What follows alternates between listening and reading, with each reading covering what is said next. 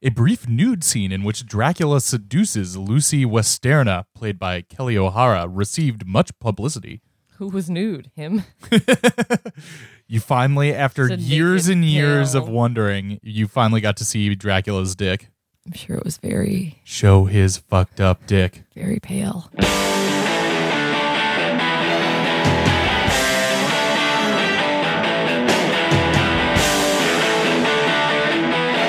Hi, welcome to And Introducing, a podcast about words, about music. I'm Chris Wade. And I'm Molly O'Brien. And introducing musical disasters. On the stage, it's Spider-Man, Turn Off the Dark. What happens when you put one of the most famous fictional characters of the 20th century, one of the most popular rock bands of all time, and a once-in-a-generation theatrical talent all onto the same project? One of the most notorious Broadway bungles in theater history. And today we'll be talking all about Julie Taymor, U2, Wire Safety, and more through the book Song of Spider-Man, the inside story of the most controversial musical in Broadway history. Oh my God. Oh boy, Molly, We stand a disaster. We do stand a disaster. So this we are including in our kind of ongoing sub-series of musical disasters. This includes, I guess, Fire Festival, Woodstock 99, Yep. and now Spider-Man, Yes. Turn Off the Dark. Yep. I don't know if anybody's ever put a thread between Spider-Man, Turn Off the Dark, and Woodstock 99, but we're doing it here today, folks. Sweet. I mean, this is more like Fire Festival in that they were saying that they were ready, and by God, they were not ready. Yes. Woodstock 99, you couldn't have prepared to be like being ready had nothing to do with it. Yes. They had They were trash never going, cans. yes. They were and never going to be ready a enough for sewer. Woodstock. Yeah, but no one was ready for Fire Festival. this- No one was ready for this musical. Holy shit. Does this have as much outright fraud as Fire Festival? There's not I mean, anything with that much money, there's fucked up yeah. financial stuff for sure. Definitely not as much fraud, but maybe more physical injuries and That's true. insults. So it does kind of split the difference then of the financial debacle of Fire Festival with the potential for grievous bodily harm that Of Woodstock 99. Woodstock 99, yes. All- The medical tent was very busy. All with a playbill. Yeah. So yeah, I've been looking forward to getting into this because this is a ridiculous thing that I was like, tangentially aware. This happened like right after I moved to New York. Uh-huh. So this was like something that I was aware of happening and kind of watching schadenfreudigly from the sidelines. But Spider-Freude. That's what they call Spider-Freude. Spidey-Freude. That's what they call it in this book. Oh, really? Yeah. But I don't think I've ever really delved into the nitty-gritty details of this other than the banner topics, the presence of Bono and Thedge. Thedge. And Julie Taymor's wild reimagining of the Spider-Man mythos. Yep. Puppets everywhere. Yes. Not even, well, yeah, no. There were some puppets, I think, implied in the original version of this. Gotta have some puppets. So I saw this, but I saw Spider-Man Turn Off the Dark, but I saw the fixed version Yes. in The clean the summer version. of 2012. Yes. So it had been on Broadway for like a year at that point. So they had ironed out the kinks. And Who did you see this with? I saw this with my friends. My friend Adrian's parents got us tickets for it. And I liked it. It was fine. I was stressed by the Spider-Men who swing over the audience. That is a thing that happens. Just because you couldn't divorce the thought of people plummeting into the audience from it, it just felt more unsafe than exciting. Yeah, it was on my mind. I remember the plot being kind of blah, the songs being a mixed bag. This musical is no Rent. Well, what is? What is? It's no Seussical No, it's, hey, in terms of adaptation of cartoon properties. I love Seussical, and I know that I know that it was not critically well received, but that was like the musical that we did my freshman year of high school, but I still had to I was still playing soccer at that point. I had one more year of being like, let me try to be a jock, but I did play flute in the pit orchestra of Seussical, and I thought the music was just exquisite. It's very whimsical. Yeah. Yeah. It's great. I think I've seen Seussical once. Notice me, Horton. It's good. I don't- Anyway, yeah. how do you feel about musical theater? I generally like musical theater when it is full of spectacle Yes. and stage magic, and don't like it when it is serious and or tries to be serious and or sad. Okay, that's fine. Right? Yeah. And you don't like it when it's too long. No. And you don't like it when there are no songs, and this would be commonly referred to as a play. Yes. Do not like plays. Plays are mostly bad. No play should be longer than 90 minutes. Mm-hmm. A musical you can stretch out to 2 hours. 2.5, maybe if you're really pushing it. 2.5. Woo. I want every musical to be the part of Beauty and the Beast where they turn the Beast into the Prince at the end. Oh, I thought you were going to say you wanted to be the part of Beauty and the Beast where all the furniture comes alive and they sing. I mean, that is also a good part of Beauty and the Beast. It's a great part. In terms of parts of Beauty and the Beast, I would put the singing furniture and the transformation as the number 1 and number 2. I was also in Beauty and the Beast in high school, and I played in that section. I played a salt shaker. My costume was made out of a laundry basket, and I had a little dance. It was great. So I love. If you couldn't tell, I fucking love musical theater, or I did. Like I used to devote way more emotional energy toward musical theater in high school when I didn't do things like drink, or go out and hang out with friends. Yes. Like in bars or other watering holes. What are your top musicals? I love Rent. I won't apologize. I know it's lame. That musical really, really spoke to me. It was sexy and everyone was dying. See, I don't. So those are the parts exciting. that I don't think I would enjoy about musical. Yeah. Oh no, that's the best. I love that. I love Wicked. I loved Spring Awakening. I saw Spring Awakening when I was like 18. All good stuff. It's like emo. I like emo musicals where people just emote. Yeah, I like The Music Man. Yeah. Where it's just silly and stupid. Just everyone talking and walking around and Yeah. having a good day in the neighborhood. Yeah, and Trouble coming to town. Well, with a T. doesn't it always? Yeah, and it rhymes with P. It stands for pool hall. Yeah. In Rent, it starts with A and it rhymes Starts with spades. Yeah. And it's AIDS. And it's AIDS. Jesus. That's what that musical's about. That is what I'm not we can't- making light of that. It's not about rent per se. Rent is only a portion of what they deal with. Leans over to date when they pay for their apartment. That's the rent. Well, it also means rent as in torn asunder, Yes. relationships. Oh, really? Yes. I didn't get that. It's a double entendre. I did not know that rent was a pun. Yeah. All the good ones are. So you saw this. I saw this. It was fine. I just remember it being fine. Were you underwhelmed by how normal it was? Yes.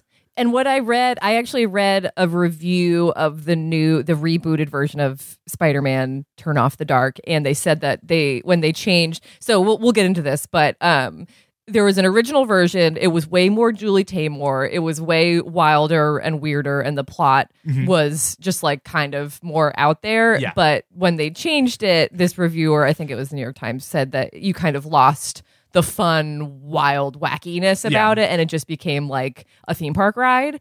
Yeah. Which is how it reminded me of like if Pirates of the Caribbean were Had like a full length musical, like a $50 million budget. yeah, he's a Spider-Man. He flies around and there's webs and Yes, 'cause that was- he saves the day. Because that was like the story on it is like they're doing this Spider-Man musical. It is absolutely not what you think. It is a wild, mythology-filled circus performance with like totally bizarre choices around Spider-Man. Right. And then that proved to be a disaster. Yes. And then they sanded all the edges out of it, and then it was just kind of dumb. Just a normal Spidey musical.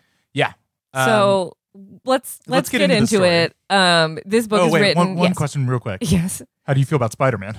Fine. I respect him. You would shake his hand? I watched I'm not a comic book person by nature, but I watched the 3 original movies that when they came out. The Sam Raimi movies. I loved the Mr. Tobster, Yeah. Maguire, and Kiki Dunst. I liked it. I would say I feel like a vague, pleasant feeling about Spider-Man as a concept. Great. So you were ready to like Spider-Man. I was ready to. I was ready to like Spider-Man. Great. I also enjoy Spider-Man. Yes. I've been playing a lot of the Spider-Man video game from PS4, and it is fun and soothing to swing around Manhattan as Spider-Man. It looks great. Yeah. And he gets to wear different colors of suit. Yes, you can change his suit. That's the most important part about is playing dress up. Yeah. Skins. The skins. So this book is written by Glenn Berger, who co-wrote the original book for Spider-Man Turn Off the Dark. This is AKA anything that is not sung, the words that are spoken in the musical. He's a character. He's his what he did before the musical, which started in process in like 2007, maybe a little bit before that. But he starts writing in 2007. But this book is written in 2013, so it's still on stage when he's writing this. So he's dishing the dirt while it's ongoing. while the dirt is still bold, tender. Yeah. And before this, he had written an off-Broadway play that I guess was acclaimed and wrote for like Arthur on PBS. Okay. So he's kind of a random person to do this, but he somehow got a writing tryout for this Spider-Man. That seems musical. like a really big jump to go from Arthur to writing for Julie Taymor. It's super random. I don't know how many people they were scouting out for this thing. So they, just to give some backstory on how this started, there's an Irish producer named Tony Adams who somehow convinced Marvel to give him the musical rights to Spider-Man. And this was probably back in the early aughts. Aughts, like when Marvel was still a little bit in the wilderness. Yes, not yet owned by Disney. Not even into the cinematic universe. It was. I think the movie was being made at the same time that these rights were being handed over. So they did not have a blueprint yet for how to bring Spider-Man to the stage, or even in a like 2-hour plot line format. Yeah. Was there like TV shows of Spider-Man? Yeah, there've been cartoons of Spider-Man. Yeah. There was kind of a 90s Marvel animated universe that was pretty good. The X-Men movie or the X-Men TV show, notable for its badass theme song and pretty good plotting. Oh, I think I saw one of those episodes at Spoons, Tunes, and Booze at Nighthawk in Williamsburg, where you pay $30 for unlimited cereal and other people with different tastes than you to choose the cartoons. It was fine. I was expecting more like Doug and Rugrats, and it was like X-Men. It's fine. I'm fine. It's I'm pretty not bitter. good. We did that. We in college on our college's big party day. We put on a live, the big like the spring day. Yeah, the spring day. We put on a live action version of one of those episodes of that cartoon as a play, in which we like stagehands all dressed in black, and like when Magneto levitated things, like guys dressed in black would come out and like pick up an aluminum foil covered piece of cardboard and like wave it around and stuff like that. It was pretty fun. That's good. So Tony Adams gets the rights to Spider-Man. Tony is Irish, and I guess if you're Irish and you have a certain amount of money, you know Bono, or you have his number. Yes. He gets Bono and the Edge to write the music. Like, they're on board. Immediately. He gets Julie Taymor to direct. Julie Taymor is immediately like, cool, I'm not like a comic book person. Let me try to figure out an angle. And then she comes at them with like, I want this Spider-Man musical to involve the myth of Arachne, who is the weaver who did a weaving competition with the goddess who starts with an A. Athena? Athena. Jesus. Should have written that one down. Gets in a weaving competition with Athena and like beats her, and Athena's like, congratulations, bitch, you're a spider now. I believe that's the gist of the myth. And so Julie Taymor was like, cool, I want this to be the theme of the Spider-Man musical. Yes, Spider-Man's classic villains, the gods of ancient Greece. Yes. They recruited this writer, Neil Jordan, and his first draft of the book included some like really weird stuff about the character of Arachne seducing Norman Osborn with one leg, and then she pulls out like more and more legs, and then she like suffocates him with her legs, and it's written in this very creepy way. And they're like, we need to get a new writer because this kind of sucks. And so Glenn Berger, he writes... He doesn't write a sample scene as he is assigned. Mm-hmm. He writes a note about why he couldn't possibly write a sample scene. And this note gets him in the door with Julie Taymor. His note about why he can't write this thing gets him the job of writing this thing. Can you think of something more male? Yes. I'm sorry. I'm sorry. I can't. You've got the job. Simply cannot write this. Congratulations. He he sits down with Bono, and Bono's like, Glenn, this has to be brilliant. It has to be. Like, Bono knows what's riding on this musical before anyone else does. That's just what Bono says about everything. It's like, so do you want side salad or fries with that? Listen, all I care about this meal is that it has to be brilliant. It's got to be amazing. Simply brilliant. Transcendent. These breadsticks, they're not transcendent.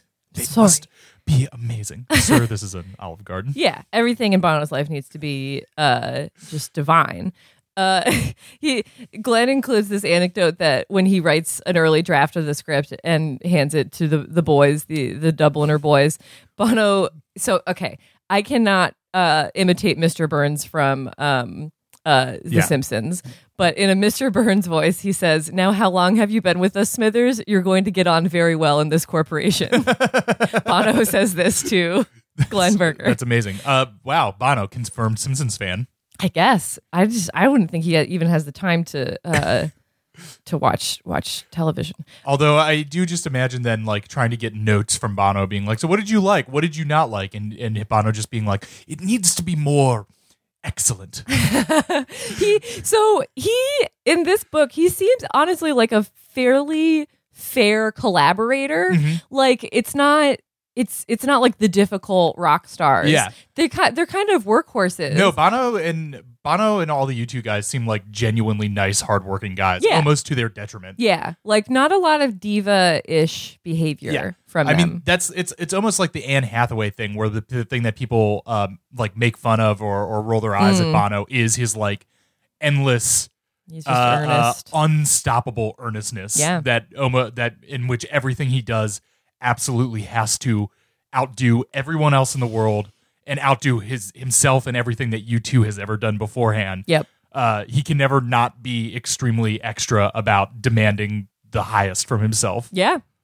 That's how he rolls. And then Glenn also shares a little mini scene of he completes the first script in 2007. At Julie, at one point when he's like flying home from wherever they are, she comes up behind him in the Delta Lounge and she nuzzles him and says, "I've been looking for someone like you for a long time." Oh my God. This sounds very weird and creepy and cult-like situation. It's kind of like this prose is very purple. Like he's very extreme and exaggerated and musical theater in the way that he shares this. But he also begins the book by saying, "Julie Taymor despises me with photograph shredding rage. It's been 30 months since that last phone call, that last lit match on a kerosene doused relationship. Oh, God. 6 years of collaboration. Kafwoosh." So we first see him having a falling out with Julie in media res. And then, but at this point, it's the honeymoon phase. So she loves him. So does he get paid throughout all of this? No. Okay, we'll get into that. No, he does not. Well, we can talk about that now. No, he absolutely does not. I think he gets a stipend for rent, but even that has problems. Okay. Like everything starts to go wrong. One of the things that goes wrong is like he has a sublet and he gives a deposit and then the subletter died. Oh God. And so and somehow spent the like $6,000 that he put down on the apartment before he died. Okay. I don't know. It's sus. But he does not get paid. Like all the performers, the crew, as these things come together, get paid. He's not getting paid beyond like a per diem. Sure. And so he's like broke, kind of. Like he recounts like he goes out to dinner with like Bono and The Edge and Julie Taymor, all of whom are like multimillionaires. Yes. And Julie's like, "We should split the check." Oh God. And he's like, "I literally don't have the money." Oh my God. He's like, "I was skint," Yes. How embarrassing to have to, at the end of your meal with Bono, be like, "So can you mind taking care of this, Bono?" Oh, I would be shitting my pants. I guess I would just be like, "I'm so sorry, but I'm not in U2. Like, I have not spent the last 30 years making millions of dollars from hit records and touring." Yes. Sorry. I worked at PBS. Hopefully you'll understand, Bono. Bono, please get my share of the check, Bono. Okay, so the news breaks. They're trying to keep it under wraps, but news breaks that a Spider-Man musical is in the works. And Glenn says he had imagined it would be pretty unanimously greeted by the fanboys with wow and also cool, but the news sent them straight into brain melt. Well, I mean, what doesn't? I mean, this is, I feel like, one of the first eras of nerd culture, nerd fan culture. And this is it's an interesting negative intersection of two different kinds of extremely passionate nerd culture intersecting in a very different way. But like, I don't know, did they do like Comic-Con panels or shit like that for this thing? I don't know. That's a good question. I'm gonna see, because they should have.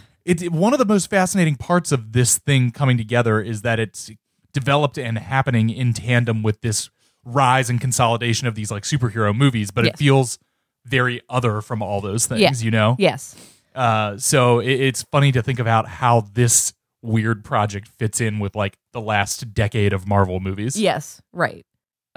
So they've already got eyeballs on them from fans being like, they're definitely going to screw this up. Why would you? How do you? Like every time a fan, if something comes up and fans are like, oh, they're gonna ruin this. The concept of a Spider-Man musical. How is there something to be ruined there? Yeah, there's not like an issue of a well-known trade paperback in which Spider-Man is portrayed as a musical. The very concept of it is like wholly divorced of the entire Spider-Man backstory. Right, and also like you don't have to go see it either.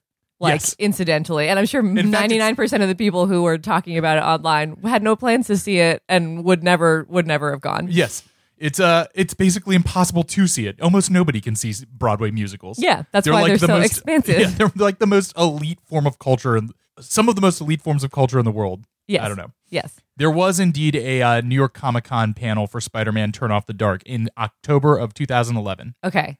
So that was after they had premiered. Yes. So they didn't. Okay, good, because we'll talk more about the promotion, the PR for this as it grinds along. So the fanboys are mad. Then they realize, of course, Glenn is like, "Oh wow, I wrote all this stuff about fighting midair and shooting webs and weaving giant like webs over the stage. We actually have to do those things now. How do we execute it?" And so there's this whole segment where he's talking about how they develop everything. The early budget for this is $25 to $30 million. Okay. Which is expensive for a musical. And this is at an era in musicals in New York that are minimalist. Yes. Like stripped down productions. And so this stands out as like, oh my God, it's already going to be quite expensive. I'm just thinking of a friend of ours who is a TV writer. When he first started writing for TV, he was telling me about the experience of like writing a scene for something and just offhandedly at the front of the scene without any real reason in it other than, you know, it's just what he was imagining, just writes. It's like, it's raining, interior house. It's dark and raining outside. Yeah. And then 6 to 8 weeks later, when it goes into production, being on set and watching, you know, 60 people working at 1 a.m. in the morning to generate fake rain in the middle of Los Angeles. That's wild. Because he just wrote those one two sentence. words. Yeah. And because of that, everybody's up at the middle of the night working these giant rain machines or something for, you know, as he's sitting there in the writer's chair over on the side being like, there's no real reason this scene has to take place at night during a rainstorm. Like, we can turn it off. Turn off the wet. But you can maybe turn off the wet. Yeah. But you can't turn off the dark. No. Anyway, that's wild. It's slightly different because you kind of do need shooting webs and flying through the air for a Spider-Man thing. You do. And they wrote things thinking that they could be done based on the history of theatrical production. But also remember, Glenn Berger has been writing for Arthur, so yeah, not that much web slinging in Arthur. No, just some learning about boundaries and friendship. Yeah, I think there's some friendship in there. Okay, so flying has always been done in the theater. With Peter Foy's method, which was invented for Peter Pan, so that Peter Foy's Peter Pan method. Peter Foy's Peter Pan method. So it's called flying by Foy, which is manually operated. Yes, one person in the air, at least one person on the ground pulling some strings. Yes. So I imagine there's like a counterweight and then somebody manually like pulling. Swinging. Yeah. They designed a digital mechanism for flying, Sure. which is cool, unprecedented. Needs to be programmed each time. So it's a computer. Right. And that is obviously not as intuitive as just telling a person, oh, he needs to fly a little bit this way. Yes. Instead, you are telling a computer and they have to beep, boop, beep, boop. I assume it's like programming a digital light rig on top where you like, set your mark, set your focus level, and then kind of when you hit the cue, the mechanism just does it. Right. Yes. So they're working on that. They have, and by the way, Bono and the Edge are writing the songs. The songs are kind of coming in. They're fitting in with the plot. Yes. There's a song called Bouncing Off the Walls, Yes. which we should probably listen You want to listen to a little bit? Yeah. All right. This is Bouncing Off the Walls off Spider-Man, Turn Off the Dark, the original cast recordings.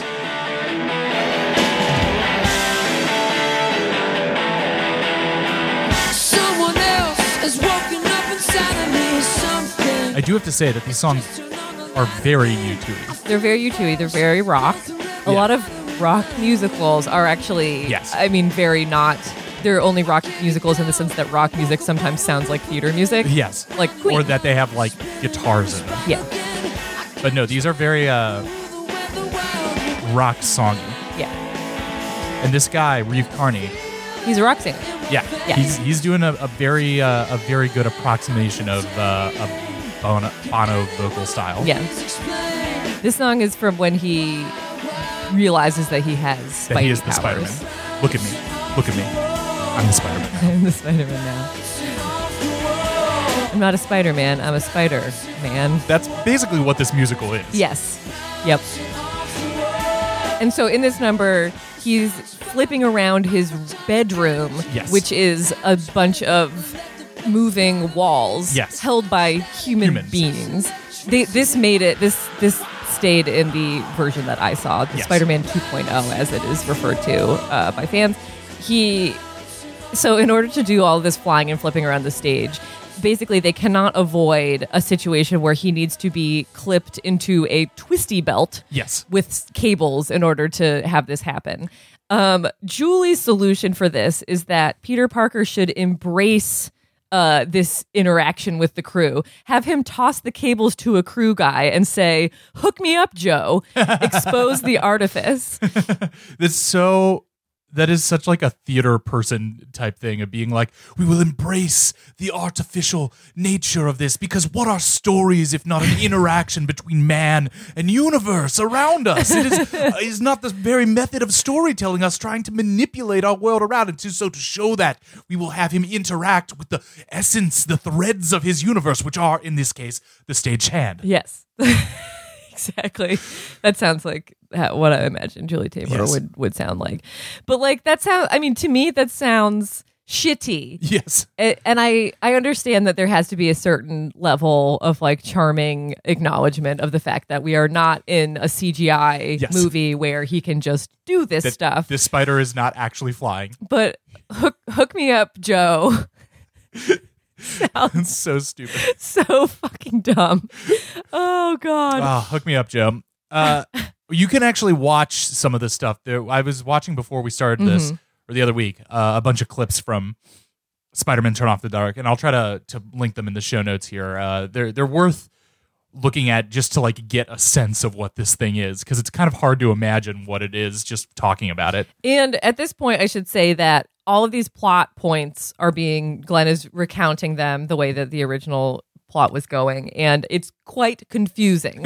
And there's never a clear, like, he never runs through things beat by beat. Of what the plot of what the literal plot is at this point. I just remember all the stupid elements of this, or the confounding elements of this, of being like, there was a Greek chorus of geeks. Yes, it's called the Geek Chorus. Of course. There's Arachne, the spider god, who's like involved, but Norman Osborn is still involved. There's a Mary Goblin's Jane there, yes. And so the original plot was going to have a fight between Peter and the Green Goblin in the first act, and then the second act would have something wild with him and Arachne. Yes. Who has been fooling him into thinking that crimes have been happening in New York that aren't actually Happening. So Okay. like there's like a Sinister Six. Yes, the classic set of Spider-Man And villains. so Arachne like shows him like some fake news, I guess, of like, oh my God, these people, you need to go get them, and then somehow traps him in her web. But I can't tell whether she's supposed to be like mad at him or like wants him to totally be a spider or that she wants to fuck him. Like I don't know why she's there. What is Arachne's motivation? And I don't think Glenn Berger knows why she's there. Other than it's like that producer Kevin Smith tells a great story about being asked to direct a Superman movie, but the producer insists that there has to be a giant spider in the third act. And that project eventually fell through, but that producer eventually got his giant spider in the third act when he produced Wild Wild West. Oh, I was going to say Harry Potter, but that was written in Harry Potter. Okay, yes. But it sounds like this is Julie Taymor's version of that, where she's like, I don't care how it's happening. I'm putting a spider god into something. Yes, I am attached to Arachne. Which is the most baffling part about this thing, because the pitch of Spider-Man musical seems like it should be so over the plate. Yeah. Like it's a beloved character, huge rogues gallery. You do a little circus flying around in it. Yeah. Get you two to do some rock songs. Sure. Easy. Yeah. And then just everything has to be more complicated by a half because Julie Taymor is a visionary. She is a visionary. And he kind of makes fun of, she gets all these awards kind of in the 7-year process of working on this musical, where everyone talks about her uncompromising vision. Yes. And like, listen, I love an uncompromising vision. Yes. It's how we went to the moon, I guess. Mm-hmm. But also, I don't know if that includes insisting on a huge Spider Woman in your Spider-Man musical. I don't know, Julie. I don't know, but she's got a blank check. Yes. From The Lion King, hugely successful, continues to make an ass ton of money. On Broadway. Still on right Broadway. Now. Probably for like 20 years. will end up being the next kind of Phantom of the Opera in terms of longevity. Yeah, I'm sure when the new Lion King movie comes out, it'll be revitalized and people want to see Lion King on Broadway again. Yeah. I can imagine that, running basically forever. So there's precedent for hiring her of like turning something into a magical theater experience. Right. But also The Lion King had good music and a plot, and it's just Hamlet with animals. Yeah, but also she didn't like it. take the Lion King movie and be like, what would make this better if the lions were actually the descendants of an alien race that had come to Earth in ancient times to affect the development of all life on Earth. Yeah. And we will see these aliens looking on, observing the Lion King as it goes in a chorus of extraterrestrial lion beasts. Like the Lion King in this actually isn't Mufasa. It's a actual Lion King, a king alien lion on Mars who has birthed this entire race of lions. It's all happening in the imagination of a dying boy. And we will see him periodically and learn his story throughout. Yeah, that's what she's doing with this stuff. The geek chorus and all that also just shows that I feel like they don't understand their audience. Yes. I don't think any geeks want to see geeks on stage that aren't Peter Parker. Yes. Who isn't he's a geek, but also like he's Spider-Man. Yeah. He can do the things. Yeah. You can get a shit spider done. can. You do the things a spider can. So the production is getting more and more expensive. There are things being built for plot points that don't make sense, especially anything involving like illusions and reality and understanding of the Greek myths. Like, Glenn is getting more and more concerned that like the audience is not going to understand what's going on. Which again, Spider-Man is not complicated stories. No, definitely not. And Julie is just like, don't worry about all that shit. She says, a girl is going to turn into a spider and then she's going to get mad. That's how she describes the Arachne plot. Yes. But then Marvel also is not happy with the script. Sure. And they write a memo called Specific Reasons Why the Musical, If Unchanged, Will Adversely Affect Marvel's Brand. That is extremely Marvel shit. Yes, they think it's too dark and it's too sexy. Like Mary Jane's dad is like too abusive. Sure. Arachne's like too seductive. So they're like, you guys Just need to imagine fucking dial it being down. like a editor at Marvel and being like, well, I guess my main problem with the Spider-Man musical is that the ancient Greek spider god is too sexual. didn't think I was going to even have to say a sentence yes. like that, but here we are. It's also leaked to the press. Like stuff starts leaking to the press that like the budget is ballooning and that Yes. things are, wills are being visions are uncompromised.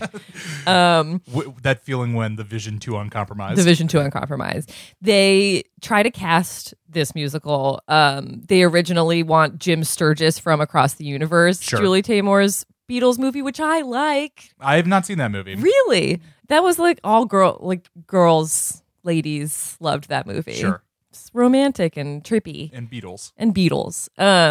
Jim Sturgis read for Peter Parker. He eventually is like, I don't want to do this. This sounds weird. This sounds weird and bad. Eventually they get Reeve Carney, who doesn't even really have a theater background. Like he's basically a LA rock singer. Would you call him a journeyman? He's a journeyman. A journeyman rock singer? Yeah. His name is Reeve Carney. See, that's a rock and roll name. Yeah. Evan Rachel Wood is originally going to be the Mary Jane. Then she decides she does not want to be the Mary Jane. Glenn Berger speculates it's because she started dating Marilyn Manson at this time, and Marilyn Manson was just like, please don't do this. That sounds lame. It sounds like it sucks. And that's not Marilyn Manson's voice. He has Not much edgy more. enough. Yeah. I don't know about this Spider-Man. It's not dark and twisted. I want you to turn on the dark. Now, if it was, say, Evan. a Joker musical, that would be more my speed. That'd be sweet. Marilyn Manson in a Joker musical would actually be kind of awesome. That would rule. I would endorse that. I would go see it. I would want to embrace the Jared Leto Joker aesthetic. Yeah. Would Would Jared Leto insist on being in that though? Oh, because he's also a rock singer. Yeah. So all those 30 Seconds to Mars. Yeah. I Longest guess, tour of all time, baby. Never forget. as much as I'd love to see Marilyn Manson in a musical, just get Jared Leto to do it. Make it a musical. He'll do it. Do this with the Joker musical. Yeah. Put like Tamor on it. Get gods involved. Yes, right. Make it weird. That would be stupid enough to be good weird. The biggest mistake in this is that I really don't think Spider-Man is supposed to be weird. It's a pretty straightforward, classic all-American hero. And I know Sam Raimi did like some weird like aesthetic touches, but it's it mostly wasn't just like over the top. your classic tale as old as time of boy who gets bitten by a radioactive spider and puts on red pajamas to fight crime. Yeah. It's a real 1, 2, 3 story. The Joker musical would be an incredible Tamor production. Fuck me up, fam, with the Joker musical. Yeah, make it happen. So they kind of build their cast. 2008 into 2009, the economy tanks. Sure. Somehow the musical is $20 million short. Oh, God. They literally have to go dark at the theater for 7 months. There can be no work to be done because there is no money to pay anyone to do the work. Bono makes some phone calls, including one to one of the Napster founders. They never figured out whether it was Sean Parker or the other one. Sean. But I just Sean love Hunter, Sean that too. Bono's Rolodex is probably insane. Sean, baby, listen to me. I need some money for my spider thing. You owe me one You owe me one. for all those times You stole my people music. downloaded my music on Napster. I feel like I'm giving him way too lilty too of Irish, a yeah. He's a nice balanced accent. I can't do Irish that well, which is why my Bono is just British. Yeah, that's okay. I don't think he'll Sean, mind. baby, give me some spider money. Give me that spider money. I want that spider money. They bring on this producer, Michael Cole, who is quite rich for turning the Rolling Stones into like a true touring behemoth. Yes, like arena stadium powerhouse. Like quintupled their tour revenues when he started taking over in like the 90s.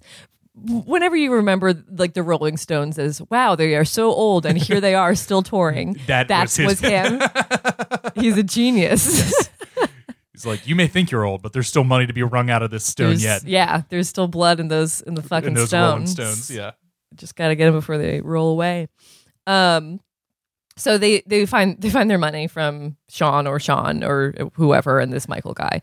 But Glenn Berger says 7 months of obtrusive reporting and chat room mockery had effectively switched out the default descriptor for our show. The highly anticipated Spider-Man was now the troubled Spider-Man. Oh no. So things are troubled. And yeah, once you get that troubled moniker, it's hard to shake. Yeah.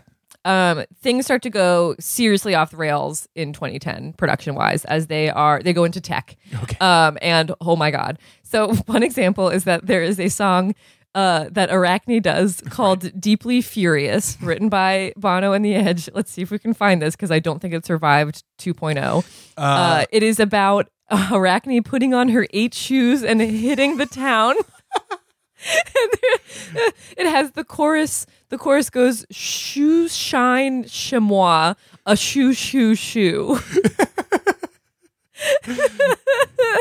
I don't know. I don't think I'm going to be able to pull this up quickly. There's a rig that's meant to shoot a web over the audience's heads at the end of the second act, and it malfunctions, and it's $1 million just completely down the drain. Just doesn't work. A web over their heads? I don't know how it's snaring supposed... the audience in a net? This sounds dangerous. I don't know if it's supposed to like stop right over your head. Yeah. It's confusing. It didn't work. They're doing tech rehearsals. For every hour of tech rehearsal, they get through 42 seconds of the show. Oh my God. They have to stop that often to fix, things getting tangled. Oh my God. Or, winches that aren't cranked properly. If you've ever done like theater, even in a student capacity, you know how tedious it's a pain in the ass. Tech is. To do simple shit. Yes. But so you can kind of, I can kind of imagine like the experience of doing something like that, but an hour for 42 seconds. My God. Yeah. It sounds and imagine maddening. poor Reeve hanging upside down and shit all the time. Yes. They have a sales presentation, which is they run through the entire show for a bunch of sellers so they can go and like figure out how to market this thing. Yes. And at that presentation, there's a dancer who has to perform this cable assisted jump onto a ramp. Sure. Breaks his wrists. Yes. Both his wrists doing that. First injury of this production, not the last. And all the marketers were like, well, I guess we can sell this to kind of the stunt lovers crowd. Yeah. People who the Evel Knievel fans might enjoy this. Or like WWE fans. Yeah. That'd be another good type of musical that they should do, a professional wrestling musical. Yes. Oh, that would actually be amazing. Yeah. That'd be sweet. There's another injury when the woman who's playing Arachne is off stage fixing her costume and got beamed by like a clip that a crew member just like he was like unclipped something and just like threw it backstage and she like just gets whacked in the head, hit her in the back of the neck, and like she got a concussion. Oh Jesus. And so she was like out of rehearsals for like a couple months. That happened. There's a guy, they're just talking about these weird wastings of monies. There's a guy who's supposed to be I can't do this. He's supposed to be a Jamaican carnival barker of sorts. God, what are you doing? And I guess he used to. There was not an ethnic component to this role, but they realized the guy could do a Jamaican accent, and so that's what it became, and it became this whole Jamaican number. Why? And he needs plastic drums to play as props. Plastic drums. Mm-hmm. They build him $1,000 like plastic drum rig, but it's not actual. It's like a fake plastic drums. Yes, like the famous Radiohead song. Yes, of course. And then it just doesn't work. Like it doesn't work the way it's supposed to, and doesn't sound the way it's supposed to. So they eventually swap that $1,000 drum out. Down the rabbit hole of insane ideas you are when they're like, well, we're building an $1,000 workable drum set that doesn't actually make drumming noises. No. Because this carnival barker bit has become Jamaican in our Spider-Man musical. Yeah, exactly. Just the budget and yes, I just don't even understand. I'm going to read. So these rehearsals are going horribly. At one point, Arachne gets stuck in the air for 9 minutes at their first official preview. 9 minutes. These are the stories that I remember hearing about this stuff. Is like people caught in the air a long times. I'm sure I heard about the guy who hanging broke his wrists. Down. Yeah, all that stuff. So he's talking about right before. It's literally they have not teched the last scene. And if they do not do it in a 2-hour window, they will do their first preview without having Done the tech. teched the last scene, or they just might not even do it. They might just bring people into the Sure. theater and be Sounds like, good. the last 10 minutes of this musical actually don't exist yet. Sorry. You can kind of imagine how this ends, more Greek god business. Right. Yeah. Ascending to heaven. Use your imagination. So this is the web coming from the ceiling Sure. thing, I think. And so they're like, okay, let's do it. So everyone manned their stations. We were going to roll the dice. The net took up a lot of space on the pit floor, and just finding the corners of the net to clip the cables to was going to be difficult, especially because it needed to happen in the dark. The task was made more difficult by the fact that in addition to the stage crew, Natalie Mendoza, that's Arachne, in enormous spider legs would also be on the pit lift getting dressed by dressers. There were also props assistants on the lift prepping the spider legs. There was also Jen Damiano, that's Mary Jane, who will have just been lowered from the Brooklyn Bridge and who would be getting unclipped by a stage manager. There was also a Spider-Man, not the Spider-Man, a Spider-Man, who will have just tumbled in slow motion into the pit. He'd be getting unclipped. There would also be Reeve Carney lying on the pit lift floor in his Spider-Man costume, waiting to be delivered by the lift. It was basically going to be that crowded stateroom scene in the Marx Brothers A Night at the Opera with a couple of superheroes and a giant spider thrown in. So this is just, every scene is like this. Yes. They have to coordinate zillions of people Right. for this shit. I'm stressed just thinking about it. Sounds good and easy to follow. It's crazy. Same preview, the initial preview.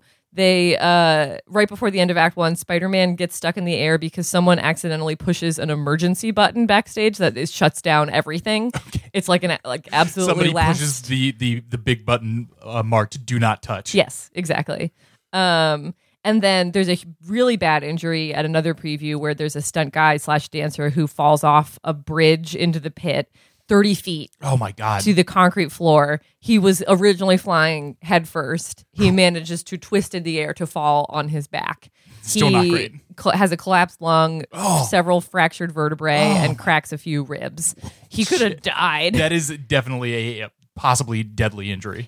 And it wasn't just like he fell, like he jumped and there wasn't a cable attached to like a wall where it was supposed to be. I can't imagine what the fucking waivers for this thing were like. It's insane. I'm sure none of these people got significant, really significant comp for this stuff because I'm sure they signed away so many of their ability to sue or anything. Right. And then so things are really, really not good. It's February. Have we updated from troubled to in crisis? Disastrous. They're supposed to open February of 2011. They blow that deadline. And then they're supposed to open in like April. They blow that deadline. Mm-hmm. There is whisperings of rewrites that will fix some of the plot holes and also the crazy tech stuff.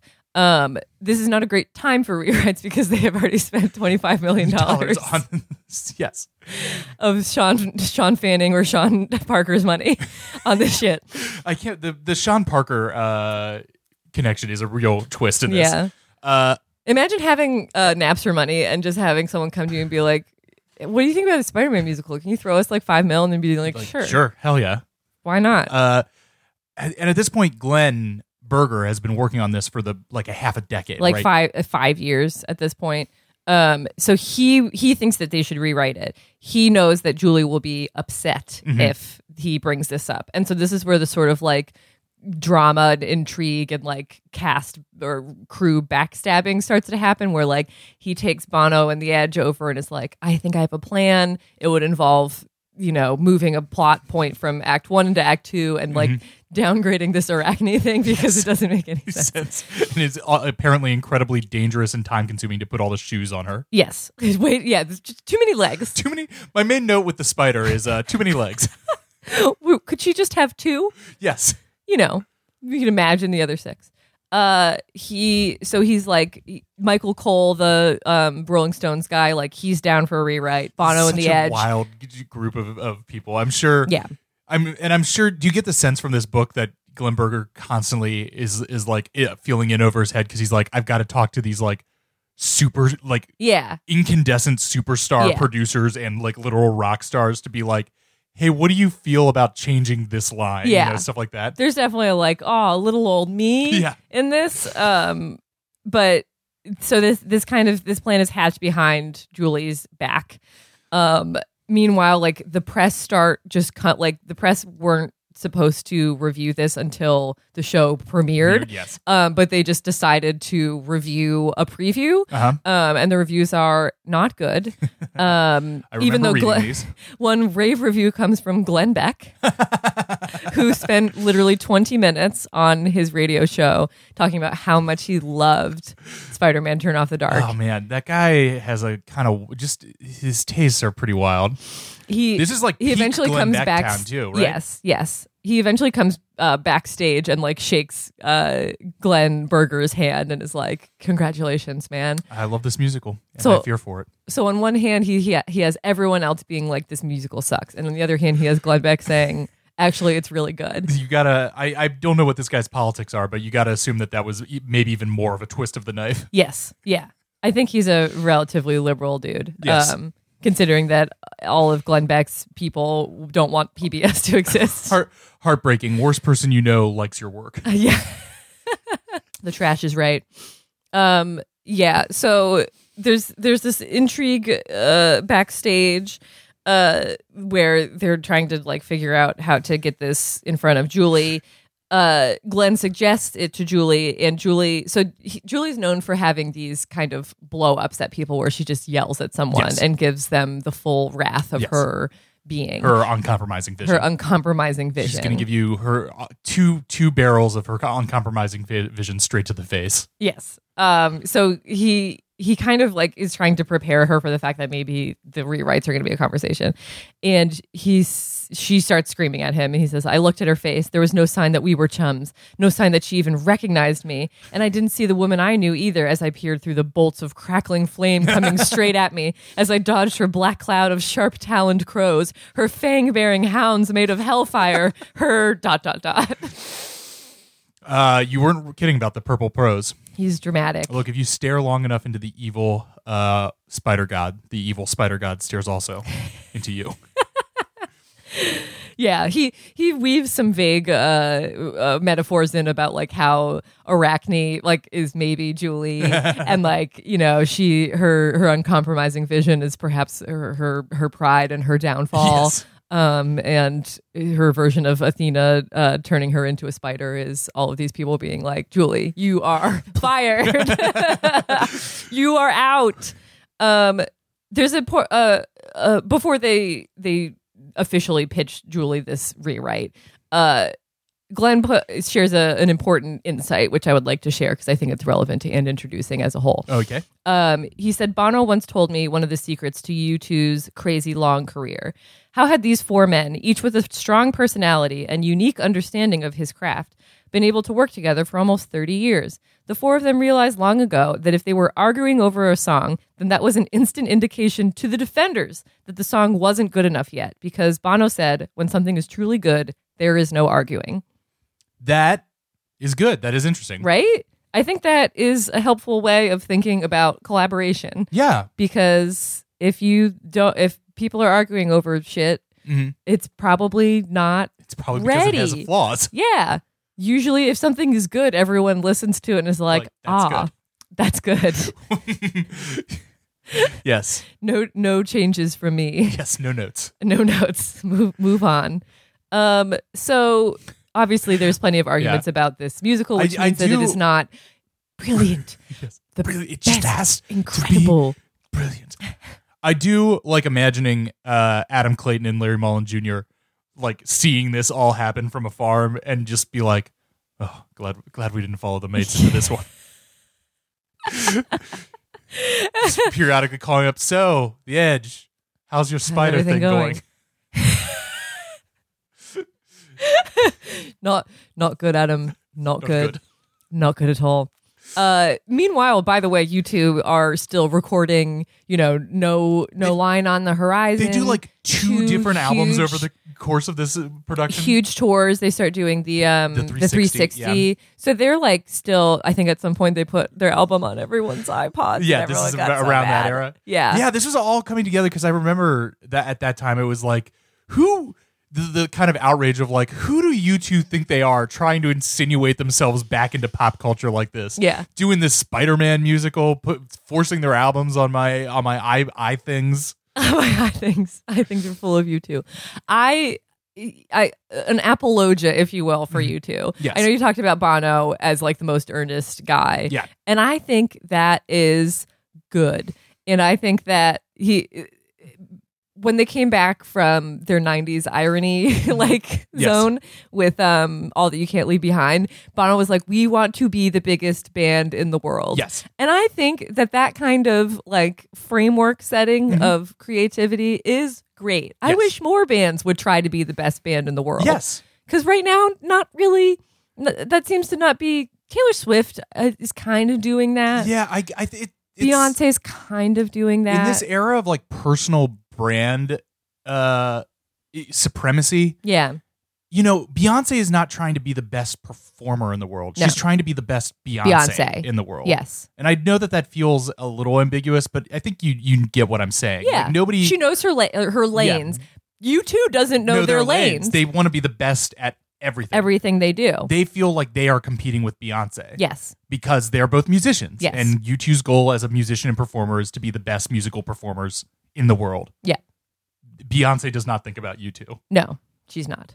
But they also want to be the best musical writers, Yes. the best humanitarians, Yes. the best like AIDS fundraisers, Yes. probably the best politicians at some point. Sure. Although maybe they Yeah, understand at this point it's better to be Yeah. the ones signing the checks and pulling the strings rather than. It would be amazing if Bono became the president of Ireland in like his 70s. I thought you were going to say the president of the United States. I'm like, I can weirdly see that happening.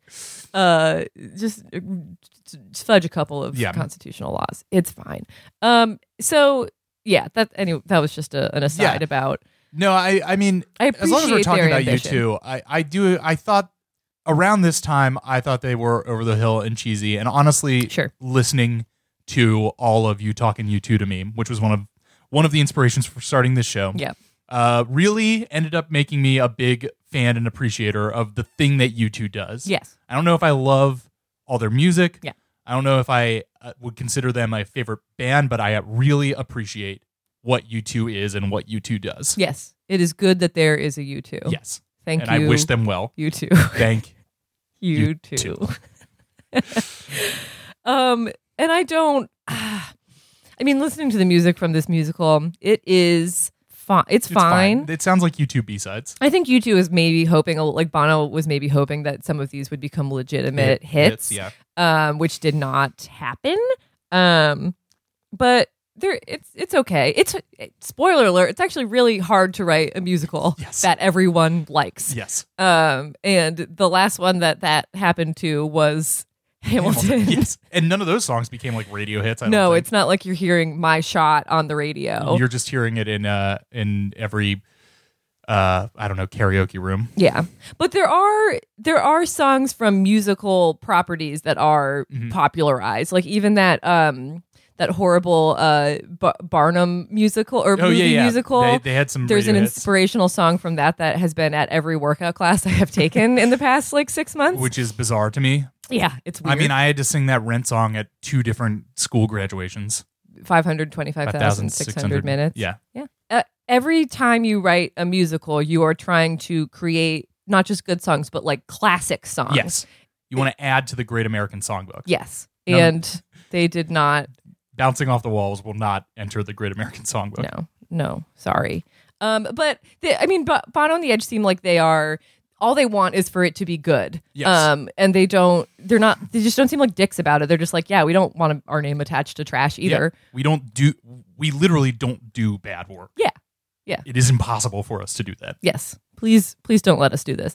While all this is happening, all these internal shufflings and speaking of rewrites and Flames technical coming out of fails Julie Taymor's and eyes and Glenn, yada yada. They are still there. At this point, there are over 100 previews, which is they are still hold the Basically a record for run. longest preview run in history. In Broadway history, they are still doing this sort of like funeral march of press, Yes. where like the stars are going on late night talk shows or like Good Morning America and performing these things. And like Jimmy Fallon's like, so how's the show going? And they're like, I guess good. Everything's fine. Yes. It's work. I just hung upside down for 5 minutes last night while they tried to set me free. So when we last talked to you 5 months ago, the show was about to open. Has the show opened? Almost, Jimmy. No, Jimmy, not quite yet. But our hearts are open and our minds, and yours should be too. So yeah, they're still doing all of this press and marketing, and it's kind of a bummer.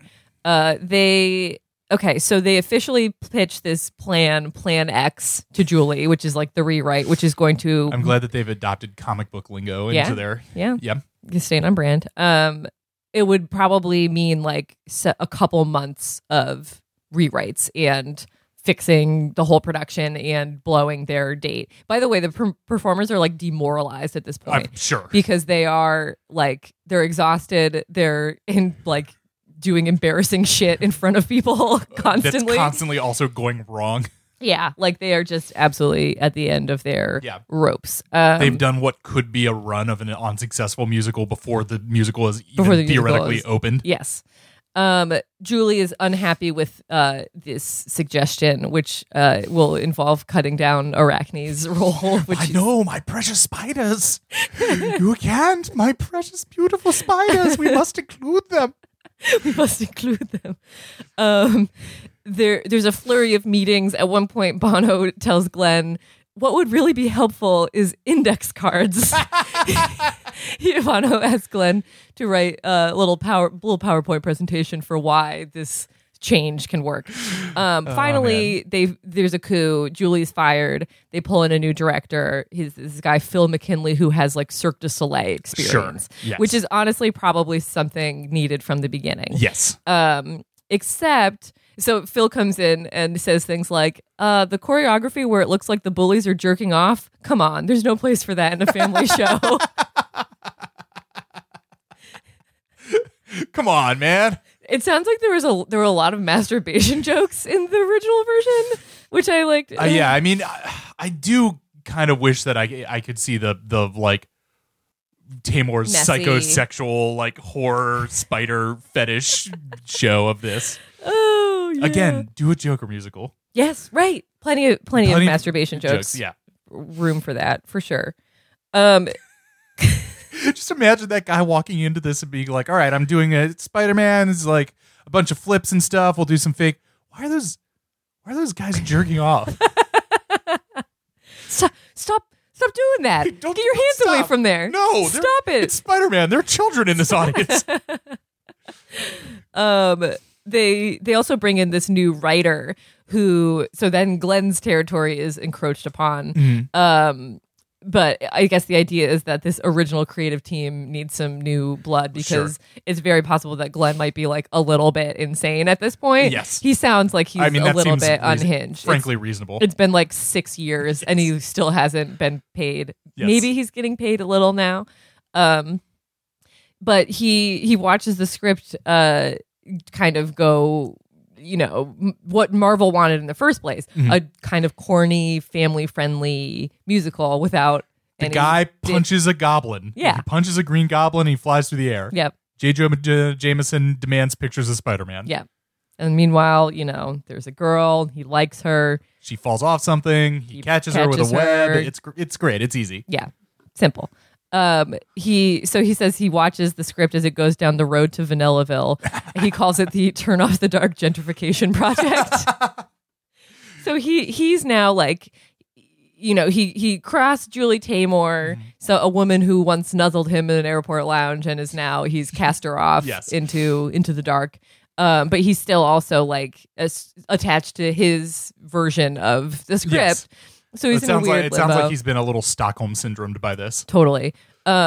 He says that they add jokes in the script about Applebee's. There's a confetti cannon at the end, which I do remember from when I saw it, that there is a lovely... Do you remember the Applebee's joke? I do not remember the Applebee's joke. Apparently, they even tried to add in a joke referring to Charlie Sheen's goddesses. Do you remember that? God, really 2011 dark. sucked. Oh my God, yeah. Tiger Blood. Tiger Blood winning. Oh God. They were trying to make some goblin like chorus girls into like the goblins goddesses. Oh no. And That's bad. he was like, "No, we can't do this. This is going to immediately date." This I mean, whole as thing. insane as Julie Taymor's project is, I would rather have her brand of weirdness than taking that project and being like, you know what people really love? Applebee's. So they fixed the show. It opens like 2 months later, and the audience reaction is much more enthusiastic. People like it. You know what? People do love Applebee's. Because they Hey, I've understand been to an it. Applebee's. That's where that Spider-Man's going. We just ate there. The Times Square Applebee's. Yeah. Amazing. We were just there. Spider-Man, he's just like us. Oh Hey, my I God. turn off the dark too sometimes. Every time I flip a light switch in my house. Yep. It's something that it's what the people want. So yeah, it turns out people like what they can understand Yes. and also aren't afraid of people falling and dying Yes. during this production. So everything's dialed back. I think Glenn feels bittersweet about it because at least he ended up making some money. Yes. Pros. The show opened. Certainly. Cons. Less inane spider mythos bullshit. Yes. Near the end of 2011, so they made it through the year. I think they did like a 6-month run, and then one of the producers was like, I think that sales are going to drop off, and like it'll be curtains for us. They actually shattered the record for the single highest grossing week of any show in Broadway history. Really? In like the holiday season of 2011. Well, I just don't understand how you could break a record for Broadway things because it seems like in a single week, because it seems like it would just be Just a full theater. A full theater. I bet maybe the tickets were expensive. 6, 7 shows. What do they do in eight 8 shows? shows. Yeah. In a week. I guess. I don't know. Yeah, maybe they're charging more money for it in the spider sections. Yes. Where the spider flies over you. Yes, exactly. Yes. It closed in January 2014. This is a little bit after the book was published. So it ran like 3 years. 3 years, which is not bad. Not bad. I mean, that honestly is surprising to me because I remember this as like disastrous previews being open for 6 months and then closing. Mm-hmm. I didn't realize that it ran that long. Yep, it made it a little longer. Does anyone come out of this happily? Well, Bono had a spider named after him. Did you know about this? I believe I do remember this now, but I mean, okay, cool. Glenn acknowledges that there's a spider discovered in Joshua Tree, which is named Abstotitius boni. Well, is that because of the Spider-Man thing or because it was found in Joshua Tree? I guess they were like, Joshua Tree, it's a spider. Bono has had some fingers in both of those pies. Yes, it's true. So why not him? Why not him? It's the Venn diagram Joshua Tree. of Joshua Tree and spiders. Bono. Bono. I just can't believe the scientist even like knew that. Maybe he had a friend or something that was like, hey, you know what'd be great? Name it after Bono. Yeah. So Julie Taymor doesn't have a spider named after her, No. but she didn't do anything with Joshua Tree. Yeah, I guess that's true. So, Well, what has Julie Taymor done since then? oh God, let's see. So this is, I mean, this whole era was kind of a mixed bag for Jules because she in this period she put out Across the Universe, which didn't have the box office that she was hoping, but I think it was kind of like a sleeper-y like hit. She put out the movie The Tempest, which totally bombed. Yes. I think this was supposed to be like a triumphant time for her, and it was not. So I actually don't really know what she's been up to. She's directed 3 plays since then. Okay. A Midsummer Night's Dream Loves her some Shaky. at the Polanski Shakespeare Center. Okay. Grounded at the Public Theater. And M. Butterfly at the Court Theater. Okay. That's cool. I mean, so nothing, I feel like this kind of took her out of the big blockbustery conversation. But maybe that's where she needs to incubate for a little while before she comes back with something else insane. She is set to direct The Glorias, A Life on a Road, an upcoming biopic of feminist icon Gloria Steinem starring Julianne Moore and Alicia Vikander. Oh, they're really doing all the white ladies, aren't they? Yes. RBG, Steinem. Yikes. I mean, sure, it will be fine. Oh, I hope that it is a fantastigoric psychedelic trip through the life of Gloria Steinem set to the music of, I don't know, Carole King or something. Aretha Franklin. Sure. Fleetwood Mac. I mean, why not? Go for it. Yeah, I don't know, man. It's okay. I feel like Emma Stone should play young, thoughty Gloria Steinem. Julianne Moore could be her mom. Hasn't she played her mom in Maybe. Crazy I don't Stupid know. Love? Get all the redheads together. All the redheads. Make them do a big redhead movie. They should. That'd be amazing. Julianne Moore, Isla Fisher, Christina Hendricks, Bryce Dallas Howard, Mhm. All those other chicks. Emma Stone. Emma Stone. Who am I thinking of? That's like all of a sudden she was Amy everywhere, and Adams. she was in that Zero Dark 30. Chastain. Yeah, Jessica Chastain, Amy Adams, Do some sort of redheaded something. Yeah. Something. It'd be great. Lindsay Lohan. Eddie Redmayne. Is his last name like a titular? Actually, yeah, Is it he? Oh yeah, he's a redhead. he has a red mane. He's Auburn. I've never thought of it like that. Wow. We've diverted. We've tamored hard. We've tamored hard. We've tamored too hard. Is there anything else in this story? That's pretty much it. That's pretty much it. So he, at the end of the story, he thinks that he's never going to speak to Julie Taymor ever again. Mm-hmm. And since then, there's like an afterword where he's like, actually, yes, I have. And it seems like we are okay, fine. I don't know. She filed some lawsuits kind of asking for more money that she, like royalty money. But those were resolved. So I don't know. Everything seems good between them. I was looking up what Glenn Berger has been doing since, and he sounds like it's a weird sort of project where he's working on a trilogy about America, psychedelics, and agriculture. Cool. Sounds good. And then the writer who came in to kind of spiff up this new script, whose name is Roberto Aguirre Sacasa, he has been producing Glee and Riverdale and the chilling adventures of Sabrina. So he is doing he's well. killing it. Yes. He's in great shape. Yeah, he's doing good. Yes. Probably a little better than Glenn Berger, but I wish Glenn Berger luck on his trilogy about agriculture, psychedelics, and something else that I've already forgotten. Agriculture. America. Psychedelics. So what is our takeaway from this? What did we learn? What did we learn?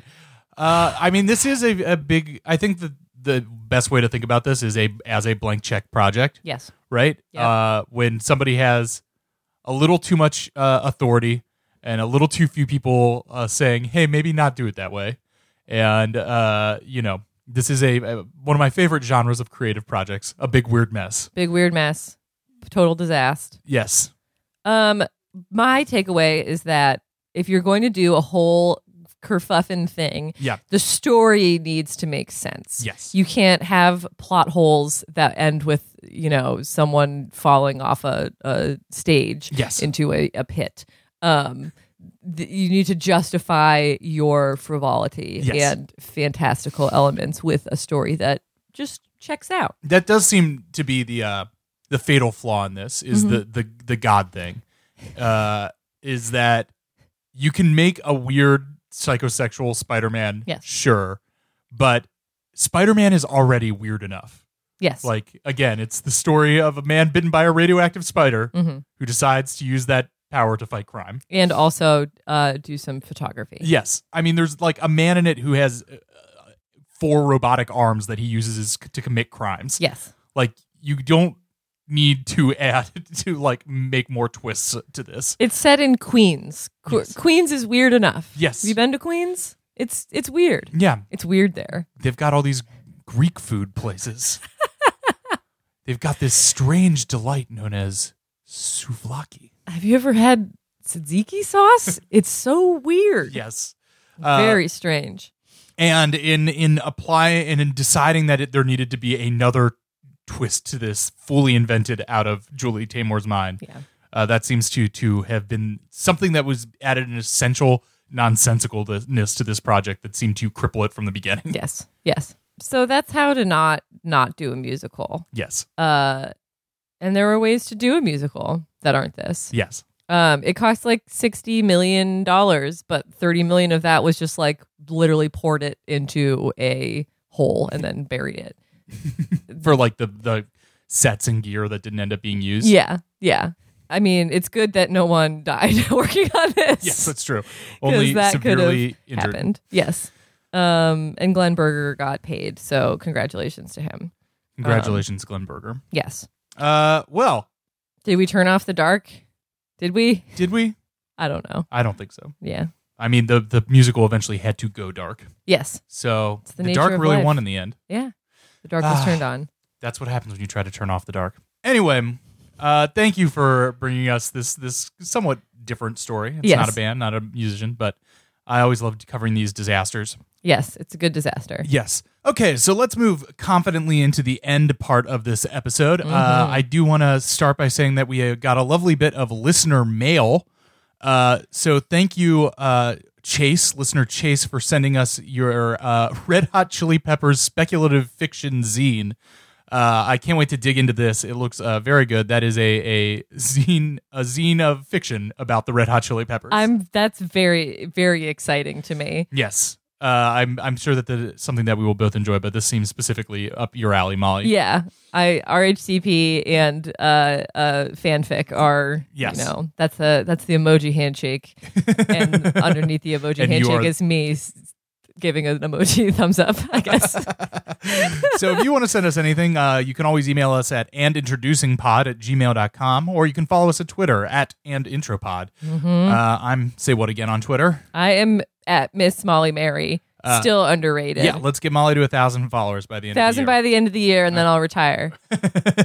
Yeah. Our SoundCloud is as always at soundcloud.com/and-intro Dash. pod. Sorry. That's /and-intro-pod. It's becoming confusing due to our little game. Slash and dash. Remember to subscribe to us on iTunes, and you should rate and review us too, but only positive rates and reviews. And really, the one review that you can give us is the real life review, the Meat Space review. The Meat Space review. Tell a friend. Tell a friend. Tell a friend. Tell a friend. Didn't we hear a good story of somebody telling a friend recently? Sure. Maybe.